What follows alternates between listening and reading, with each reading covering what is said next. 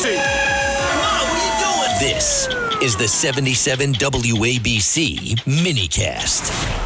And all eyes on Israel, as this will indeed be a very high-stakes meeting in a matter of hours for President Joe Biden, who looked tired as heck on 60 Minutes on Sunday.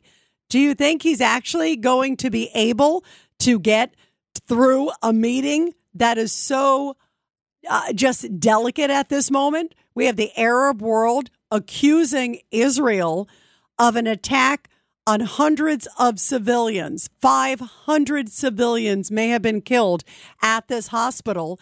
And yet, according to Israeli intelligence and other individuals putting out information, that it looks like an errant missile from Islamic Jihad. But they don't care. The Arab world is now protesting, and some really scary, angry protests taking place outside of Israeli consulates around the globe. Some of them calling for death of Israel, death to America.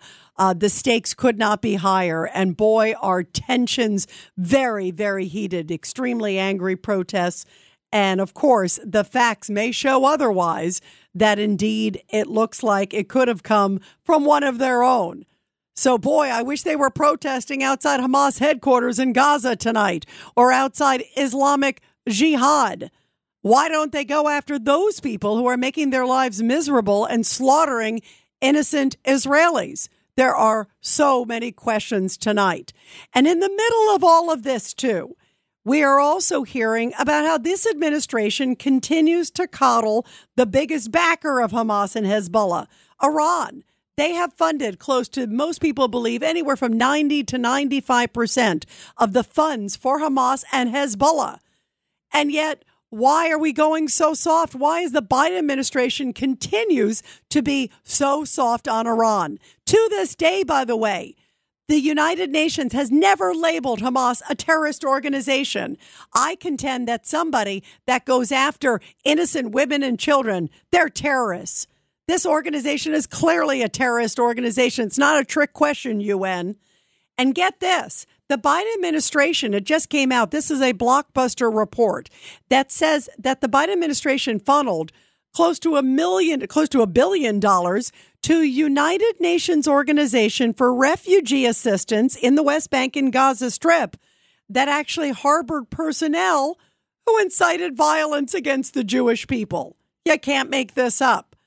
Information from the New York Post and others that are confirming that this United Nations Relief and Work Agency has been accused of recent years of employing educators who regularly call to murder Jews and teach textbooks that glorify terrorism, encourage martyrdom, demonize Israelis, and incite anti-Semitism. So who's vetting the money that the U.S. government is giving to a group like this? And why have we not enforced the sanctions that are on the books against Iran? Because if we blocked their oil money, they would not be able to fund these attacks of terrorism throughout the globe, not just what's happening in Israel. And so just a few hours ago, a whole bunch of GOP senators came together on Capitol Hill, and they said, it is time, President Biden, to stop, playing footsie with Iran. It is time to stop coddling Iran. You need to be tough. And take a listen, because here's what Senator Lindsey Graham had to say, because he is downright worried that they are going to use this attack on the hospital and others as a pretext to say, okay, well, Hezbollah, why don't you start attacking Israel from the north, which could pull the U.S. in to protect Israel, because if the state is in jeopardy, the country's in jeopardy. If it's getting squeezed, also on the West Bank, on the other side, they could be squeezing in. This could actually bring the United States in, and this is enormous stuff, guys. And here is why Senator Graham said it is time that this president grow a spine. Take a listen. Not only should we cut off all the money, we should put on the table that if there's a second front open against Israel by Hezbollah that has 100,000 precision-guided rockets pointed at Israel, if that happens, there will not be a two-front war, there will be a three-front war. There's either going to be one front or three fronts. I'm begging the Biden administration to be clear. Just don't say don't. Spell out what happens if Hezbollah is used by Iran to try to expand this war and destroy Israel. I appreciate the aircraft carriers, strike groups going into the region. We have the capability, but we need to have the will. Yeah, you got to have the will. And so far, this president doesn't seem to have the will. By the way, just breaking now, Hezbollah, according to the IDF, they say that it has 150,000 missiles pointed at Israel. And by the way, they have the reach to get into any city in Israel. That's what's scary about Hezbollah. Should they step in and try to widen this war, that will be catastrophic for the region, certainly for Israel, and for so many other players. Because if Hezbollah does step in, they could potentially hit any area. They are much better advanced, much better financed even than Hamas. You know, it's like Hamas is like the scary stepchild, if you will. Whereas Hezbollah is sort of the leading, central, much more integrated, advanced, if you will, leader in the world of terror, all again financed by Iran. And then we have the Iranian foreign minister saying that a multi-front fight against Israel is possible. How scary is that? Not ruling it out, hugging, kissing with Hamas over the weekend, like best friends. This is really scary stuff, and the stakes are extremely high. And I'm not confident that President Biden, who is going to land there in a matter of hours, that he's going to do anything that's going to help the situation. And poor Israel is sitting there saying, can we really rely on him? I mean, they have to honestly ask that question. Yes, he has come out and very vocally said that, yes, he supports clearly Israel.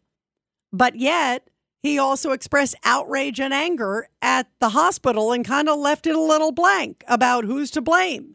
And when the war first happened, I'll never forget in the moments. I was on the air when the war broke out. It was on October 7th.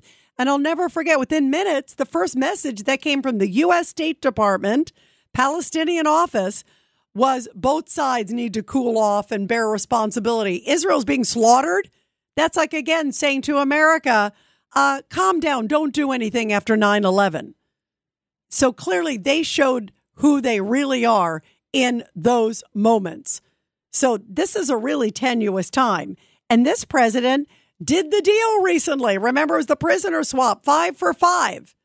And it turns out, as we learned earlier today, by the way, on Katz and Cosby, we had Andy McCarthy on earlier today, and he was saying that there was a deal. Judge Weinberg, who's on the show, who I love, came out and said there was a deal clearly that was made that Andy McCarthy highlighted, where it showed that Biden also pardoned these people that they made the prisoner swap from. These are these Iranian agents. And guess what they ended up doing? They wanted to stay in America. So we now have 5 Iranian agents. I know at least 3 or 4 of the 5 wanted to stay in America. The president pardoned them, so they're allowed to stay in America. They are known spies for Iran, and they're in our country. You didn't boot them out? That just came out recently. Not only do you do the deal for money that many people contend put all these people in jeopardy now because they know that now there's a price tag that America will pay for hostages. It puts a price tag on every American anywhere in the world. But separate than that, these guys are staying in the country. I mean, this guy is a dope. This just doesn't make any sense. How could you do that with a wide open southern border? This is so dangerous. So here is Senator Lindsey Graham talking also about the $6 billion that we know now apparently quietly has been sort of frozen in an account. They were unfreezing it. Now it's sort of sitting there. Why don't they just come out publicly and say, listen, Iran, if you touch the hair of one American, we will wipe you off the face of the earth. We know where your nuclear sites are. That's 1. And 2, you know what? That money, you will never see a dime of it. That's the only thing that these people understand. And yet our president won't even say that they're planning on freezing the money, even though there's been reports to the same. What is wrong with this president? Is he the president of the United States or some other country?